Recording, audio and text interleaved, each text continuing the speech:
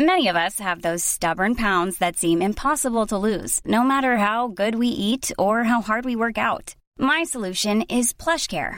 PlushCare is a leading telehealth provider with doctors who are there for you day and night to partner with you in your weight loss journey. They can prescribe FDA-approved weight loss medications like Wegovy and Zepbound for those who qualify. Plus, they accept most insurance plans. To get started, visit plushcare.com/weightloss. That's plushcare.com/weightloss. Hi, I'm Imri, the host of the Wannabe podcast, the podcast that takes you from where you are now to where you want to be in 30 minutes or less. Thank you so much for joining me again today. I'm so excited that you're here. Just a quick reminder to get tickets to Wannabe Live, the Brand Builders Masterclass with myself and brand and marketing expert Priska Moyesa.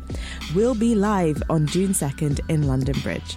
At the live show, we'll break down how to switch your business model when it's not working. We'll show you how we made money while we were still in side hustle mode. And we'll share how to get so comfy with your finances that you don't have to stay up at night. We want to see more women running businesses, so do come through. And we've added early bird tickets, so there's no excuse. Visit wannabelive.eventbrite.co.uk. This week, I'm excited to share that I am again joined by the futurist Natalie Kane. Natalie is the curator of digital design at the V&A Museum, and she's one half of Haunted Machines, a festival that explores the unexplained mysteries of technology. In today's episode, we talk about the questions you should ask yourself if you're building technology or a future-proof brand, and you'll find out what it's like to enter university when you're the first one in the family. And finally, we talk about public speaking and the discrimination that women face. Let's go. Who did you want to be before you became who you are today, and why? Oh my God. I think my earliest memory is that I wanted to be a vet on Animal Hospital. That is oddly specific. Which is very specific, but I think I grew up really wanted to be either a vet or a cardiologist. I didn't even know what a cardiologist was, but my mum watched Casualty a lot and I knew that it was a job that was like really important and people wanted you to do things. Do you know what? And then I think I wanted to be an astronaut, but in terms of actual specific people, I don't know. I feel like it was probably one of the Spice Girls. Oh my God, I've definitely got Scary Spice as one of the people I wanted to be. Yeah, I think I was like, I don't know specifically which one, but I want to be in their gang. And one of my earliest traumatic memories is not being invited to a Spice Girls party that a certain person at my primary school, I'm not going to name names, Katrina, didn't invite me to. It was fine. We're still friends. But I think I quite like the idea of like seeing a collective of cool women doing angry things, because there wasn't really much like that before. Does that make sense? It's so weird that you said that, because I never realised just how influential they were. Like they were a huge phenomenon, and it was because they were like all girls. And then I feel like afterwards we had this huge burst of girl bands that just popped out of nowhere. Like all of a sudden people realised it was super trendy. I mean, there definitely was the Supremes and various other Motown classic girl groups. They definitely were. Actually, I grew up listening to a lot of sort of Motown. My parents are really into it, but I think it wasn't as like, there were just records in the house, which is kind of sad that I didn't know more about them at the time, because I think my parents just played them. They used to go to like Northern Soul nights and stuff when they were younger. Nice. But the actual, I remember just seeing the Wannabe video. Wannabe video, yeah. Which is what this podcast is called. Well. I know. And that being really influential and just being like, oh God, there's these women who are like not afraid to like kick men in the face, which I'm pretty sure happens at some point. And now that influences the way that I feel about men now. So thank you, Spice Girls. So I'm going to pick up on the cardiologist part and the vet. What did you do to try to fulfill that dream? It's weird because I think I kind of talked about wanting to be it for a while, and I've always loved animals and I've always had animals. So I think my pets probably did get a few like plasters on their face and that kind of stuff at some point, and sorry mum.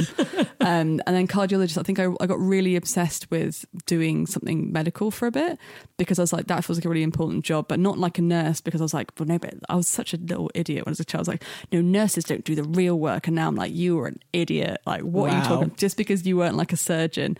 But I think I quite like the idea of doing something to such a degree that it was like super technical and super weird.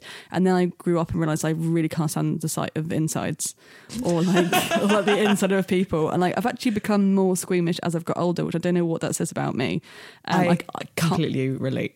Yeah, can't watch it. I've tried. as it gets, like, if it's like gothic horror or like horror films, it's kind of fine, but anything remotely anatomical really freaks me out. And then I wanted to become like I think I wanted to be a teacher for a really long time. And then I got really big for my boots and was like, I'm going to be a doctor of philosophy or literature. I had no idea what it is at all because like no one in my family went to university. So I didn't have any in my entire thing. I think my cousin went to like whatever the equivalent of vocational college was, where you had to go and do like computers and for video games. But I didn't know what it was. That's really cool. Yeah, I mean, he's really cool. He works for like EA Games now, I think, or he did work for EA Games. But I remember knowing it was a thing that you could do because I'd watched Dead Poets Society because my friend Sophie, who again we've been friends for a million years, her family are very different to mine, and they were like super into like education. They're both teachers. And I remember kind of being in their house and like watching these kind of this whole part of culture that I hadn't had access to, and it was because they were all university educated and had that. And obviously now I understand there's a weird dynamic there that was there. I remember like literally going, I want to go to university and I'm going to go and become a doctor or something, because university is going to be full of people talking about ideas and like, I don't know, feelings, but good feelings. And then someone's going to like be brilliant. And then you're going to end up like writing 10 books and having a boudoir full of interested students.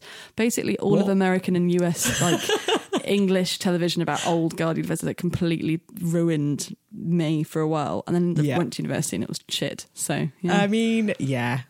And I went to one of those oldie time ones that was really like, Hogwarts-esque. I mean, I was right next to Durham Cathedral, which was used as part of like the scene of Hogwarts. Yeah. It's beautiful. It's gorgeous. And a lot of nights out did have that really magical, look, pretty buildings and weird castle roofs. But yeah, no, ultimately it was still like fluorescent lights, dodgy costumes, semi-racist blackface things happening. You know, just a bit of a shitfest. You merge careers like no other person I've ever met in my life. So you are the digital design curator? Yeah, curator of digital design. Curator of digital design at the V&A now. And can you explain what that is? No. I've been there for about 2 months. It's very new. So I've been brought in to basically figure out a way of kind of exhibiting and researching and talking with the public about what digital design is. So a little bit historically, and because there's not a super amount that you could that beyond like sort of early 1900s, that's when it kind of starts. They're arguably, I'd say like 19th century, but it depends what you see what digital is, because technically the word digit comes from like 400 BC, which is units less than 10 that you measure with your finger. Yeah, I was going to say digits and fingers. That's where it comes from. There's this massive gap until like the 1860s when someone talks about like counting things in digits. And but in terms of kind of a collection, so we kind of collect items that are kind of important in kind of human history. And I remember on my first day of working at the museum, someone sat me down and was like, you need to understand that you're a custodian of British culture now. Ooh. You've got a responsibility to kind of preserve things for generations after you're long dead and gone. And I was like, so all the crap that I think is really important about computers, that's going to be there forever. And he was like, yes. So cool. I was like, they're going to hate me. It's fine. So a lot of it is like doing the research and also like doing a lot of public engagement about and of asking people what digital design is in their life now. Because I think that people, specifically because it's so pervasive and it's literally it touches so many things and so many different disciplines as well. So like design as a whole, architecture, art, like sculpture, engineering, all that kind of stuff is all kind of bound in there. So trying to use a museum as a platform to talk to people about that is quite interesting for me anyway. Yeah, no, that sounds beyond cool. Also, I like that you're a custodian of British culture. Yeah, because we're not like it's literally along the line of like you or I'm supposed to be like. There's a weird little rules that I've read recently. It was like if you're a custodian of culture, you have to defend it. So in my head, I've like imagining a future zombie apocalypse where I'm standing at the front trying to stop people from touching my computers. So that's what I can just defend it with your life. Yeah, that is such a cool job title, and also a role that I didn't think anyone could ever embody. Also, you're very young and a woman, so that's really cool that you get to be blagger. Yeah, professional blagger. No, But no, why you're here is because you talk about the future, and how the future and technology intersect with like humans. And that's the part I loved about your talk at She Said Brighton, for context. And I found it so fascinating because you were mostly really anti-tech in some ways, but loved it in really... It's weird. I don't know how to explain it because I watched the talk back again to make sure that I was like, no, her name is Natalie. And I watched it back and I was like, but you love technology, but you hate technology, or you hate what technology does. And then I got confused. So it's funny because I get asked this a lot, like, why do you hate technology so much? And it's like, I don't. I think technology's bloody brilliant. It's a reason why we're living normal, like let's say normal. Yeah. We're living longer lives.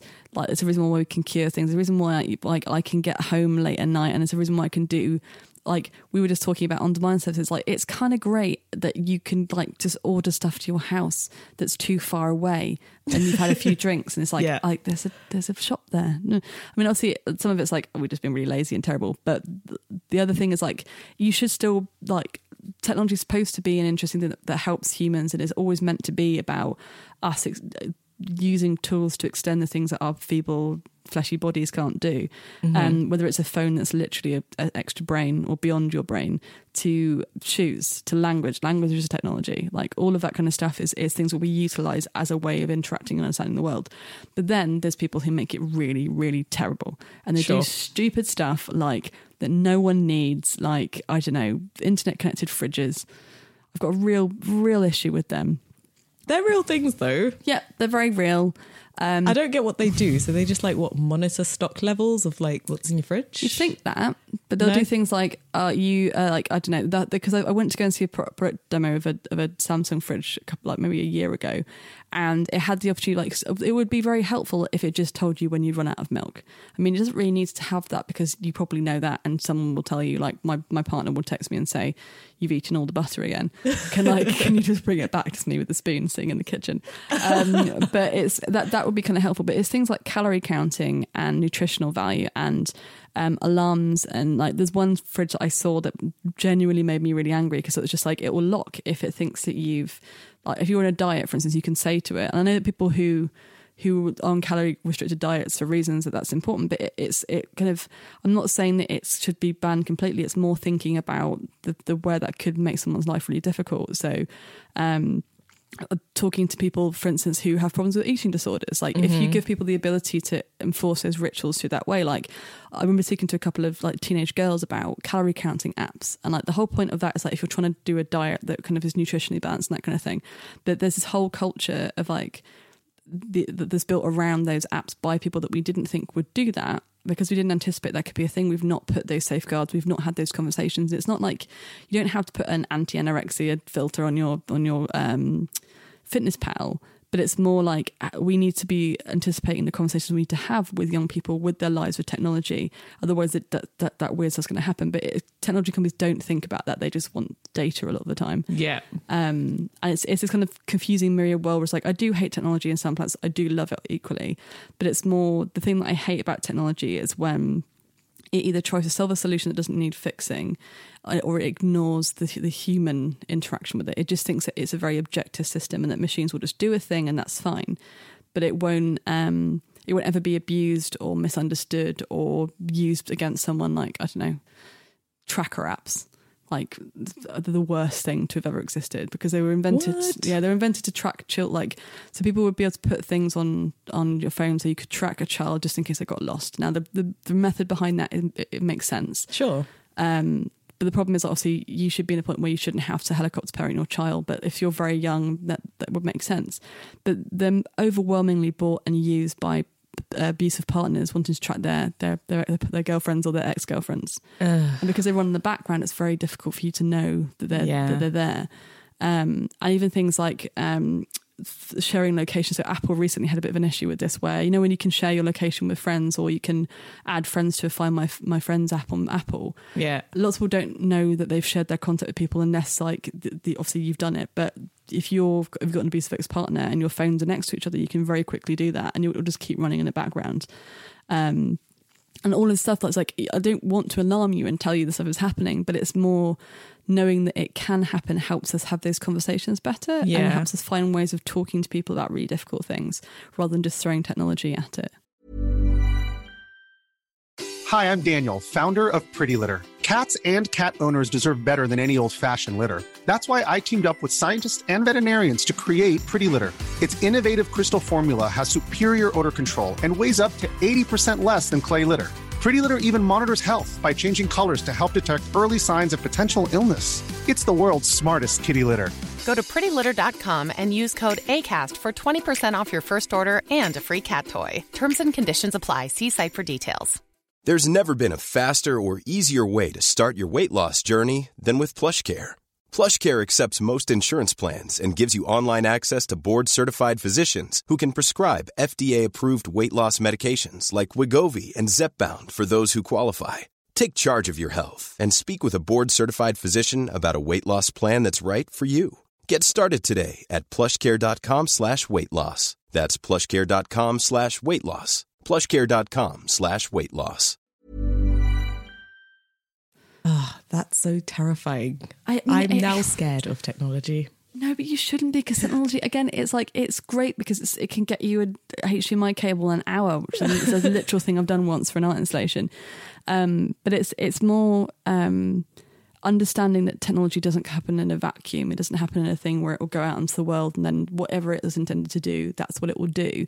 It's more people like understanding that it might affect people in different ways, and there's messiness about how, like, I don't know, class and gender and sexuality and all that thing kind of come into it. Yeah. Because often these technologies and the systems they're built on were either kind of created by a bunch of white dudes in California, or they were based on data sets which were very limited. So this is why you have shit like, there we go, it's the first one, of the first Apple Watch couldn't read the heart rate of black skin, like darker skin, because it uses green light, which you can't read through darker skin tones. And you see that horrible video of the guy trying to get some soap out of a dispenser because he's got a darker hand than his colleague. He can't get soap because it doesn't read you as being a human. And if it's reiterated over and over again, if you're like, you don't want to tell black people that they're not seen as human by technology, because that's horrific, and people don't deliberately try and do that. They just don't think about it because they don't test it with black people. Yeah. Or people of colour, like generally they'll always have this very straight kind of data set. Oh, that's so fascinating. I mean, technology telling black people they're not human. But that's a terrifying thing, which is like quite terrifying. We shouldn't have to have that. Yeah, we shouldn't have to have that conversation. It's just, but it is literally because people don't anticipate. I think that's the thing that I get interested, like the things that when we do, so like, I don't know, when you think about the future, a lot of the things aren't going to happen, but it's important to understand that we've even imagined it in the first place. So the act of imagining anything or putting anything into being or willing anything into being itself indicates towards something that's happening now. That's kind of the role of science fiction, essentially. Yeah. But when you have like Kickstarter pitches, they are like mini science fictions, but they're much nearer. It's like people trying to will this stuff into the world, and they're trying to push forward an idea of something, but they won't analyse the world that it could kind of think about. Yeah. I'm not saying you should ban all Kickstarter videos, but I know some very successful Kickstarter campaigns that have made the world a much better place as a result. So, good. How do you even... Because I think for me, I would never even think about that. Like, it just wouldn't occur to me. And I guess that's probably true of a lot of people, that it just wouldn't occur to us to think outside of ourselves. And that's probably like an element of privilege of, I never would have thought like a tracker app and domestic violence. I mean, unless I probably experienced it, in which case, yeah. So how do you then jolt people into thinking about that? Do you have to go into those technology companies? Like, is there best practice and ethics around these things? Because I remember when we were developing like just a pretty standard recruitment app a long time ago, we were going through like a code of ethics, and it was still kind of like this growing and evolving document that wasn't quite finalized yet. And yeah, like it kind of just seemed like no one really knew what they were doing or what the ethics should be on the technology that they're producing. But how do you even navigate this? It feels like a bit of a mind F word. I mean, it's a very complex problem, and that's not me pushing it off and saying like it's a very politician's answer. It's like it's a very difficult issue. I think it's because it's so, again, I said earlier, it's so pervasive, and so it kind of interacts with so many different points of life now. Technology is like from like a policy level to a governmental level to a educational level to the media, all of that kind of thing. I think the best thing that kind of tool that I try and give to people who are trying to figure out this stuff is like, don't just assume what you're given. Always kind of go, okay, so that's one narrative that's being put forward. Okay, so you can either physically put yourself in someone else's shoes, which is very difficult if you're not used to interacting with that group of people. No one wants to accidentally do, I don't know, anthropology blackface or whatever it is. But like trying to figure out, okay, so if I was from this personality, how would that affect me differently? Or if I was in this particular country, how would that affect me differently? But I think it's the way that we usually find it from working in Foresight. I used to work quite closely, or I still kind of do work closely with a group called Changeist, who are amazing and really wonderful people. And they found storytelling and narrative to be a really good way to figure that out, because everyone likes stories, everyone understands about stories. But if you get people to work with you to create a story that they kind of unfold themselves, and do things like, okay, so either using a provocative object or a storyline, and you kind of, like, we usually do things like, we ran a series of summer schools, and we still do summer schools where there's a theme, and like you get people to think about, okay, so in 5 years, this is your timeline. What are the things that could happen? What kind of so you have the thing that's called the futures cone. I think I might have mentioned it, as she says. There's 3 possible timelines. There's the things that are probable. So, for instance, the sun is going to rise tomorrow, we think. You have the plausible, which is based on current knowledge. It could happen, but it's not completely certain. Well, it's not. It's less certain than probable, which is Theresa May might not be prime minister by May. I don't know. That'd be great. Great. And then you have possible, which is like, it probably isn't going to happen, but it could be sort of knowledge there, which is like Brexit's never going to happen. It was like I've become very cynical now, but the idea of like mapping out that stuff on that timeline, and you do it over 5 years, and you get people to start just imagining, okay, so if in 5 years' time it could be possible that Brexit won't happen, what steps were leading up to that from point 0 to now that which would enable that to, maybe people might change their mind about that kind of thing. And you get people to think along like social, technical, economic, environmental, political, legal. This is a thing called steeple. But you get people to think about things across different things. But I think the key thing for me is like the reason why storytelling is really important is because it's not about numbers and data and charts and reports.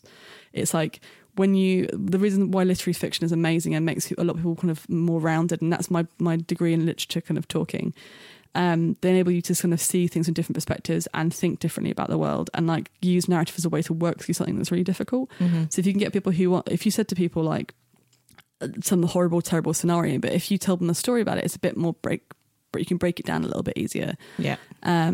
But I guess it's like one of those things that when you start to, it's like question everything. Don't just take everything at face value. Like if like when you read a story, why do they get to be the hero of the story? What happened? What about the girl at the bus stop, as Nick Foster says in his amazing essay called The Future Mundane? Don't design and don't think about Tom Cruise in this situation, but what about the girl at the bus stop who's got 2 kids that she's got to get home? Like where does their experience of this story affect them? Like this guy driving his car through a street it's going to disrupt her bus route now. Yeah, I want to know what the worst advice you've ever received was, and what the best advice you've ever received was. God, that's a great question. The best advice is easier. Because I know it's a really, really, really corny, but it's someone just basically saying like, you don't need. Actually, it's my friend Tobias who said like, you don't need to. I often say at the end of sentences, if that makes sense, or if you get me, or it's because of my own insecurity about not being understood. Yeah. And he's like, you don't need to do that, because the reason why you're here is because people want to talk to you, but you have to be yourself. You have to kind of like, you can't be anyone but yourself. Stop trying to make people think that you're, I don't know, like be very kind of honest about what you don't know. So like a sign of maturity was saying I don't know to it when someone says something, like if you know something. Because when you're younger, especially, you kind of go like, oh yeah, I know that book. Oh yeah, I know that person. Just say like, no, I don't know that. Tell me about them. The worst advice I've ever had was someone tried to tell me to get rid of my quirks out of how I speak and how I talk, because it didn't seem to be professional or didn't seem to be, I don't know. It's that horrible thing that happens with women. I mean, do you know about the vocal fry? Yeah, I do know about vocal fry. So I have vocal fry, and I've had someone. Now I hear it. Now I you do said have it. But again, I've got a lot of friends who are American who've obviously that's where it kind of originated. Yeah.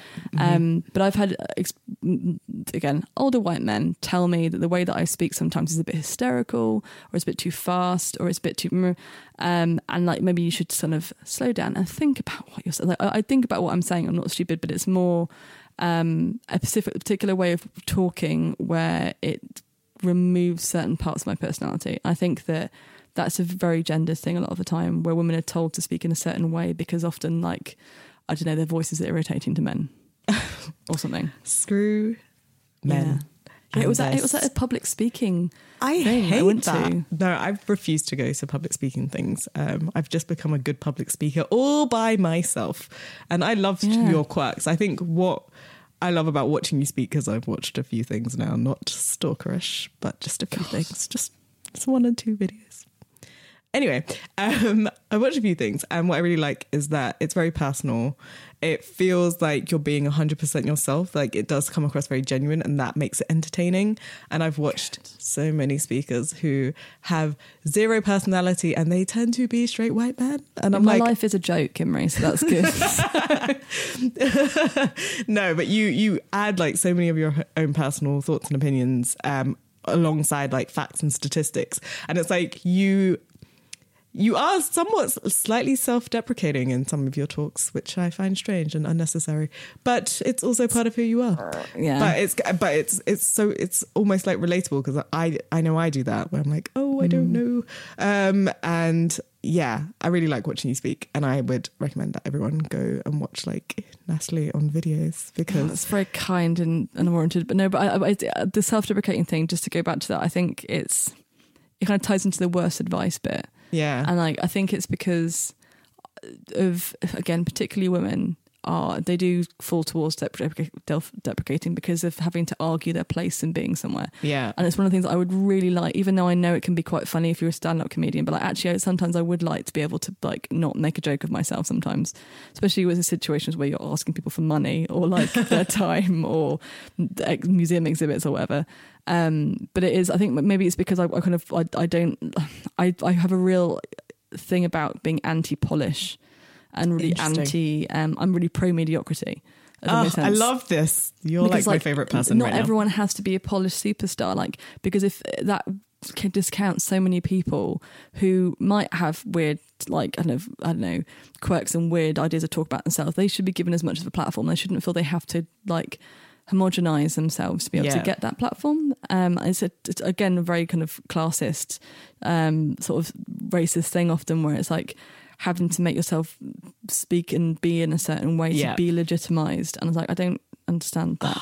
That was like a shot straight to the heart, because I know that I had to change. I have changed the way I speak as a result of mostly university, lower sixth form. Natalie is phenomenal. If you're interested in becoming a futurist yourself, then make sure you are following her on Twitter at @ND_Kane. That's ND_KANE. You can find out more about Haunted Machines at hauntedmachines.com. Don't forget that Wannabe is going live for the very first time on June 2nd. And if you are a brand builder, this session is 100% for you. So make sure you get tickets at wannabelive.eventbrite.co.uk. There's only a limited number of early bird tickets available, so make sure you nab one. If you like how this podcast is made and you think that you can do what I do, then you need to reach out to the Shoutout Network by visiting shoutoutnetwork.co.uk. Make sure you are following Wannabe on both Twitter and Instagram. I love interacting and seeing your comments and your thoughts on the episodes, so make sure you're following at Wannabe Podcast. If you're enjoying this podcast, please do leave a rating and a review on iTunes if you are using an Apple device. And I will see you again next week. Bye.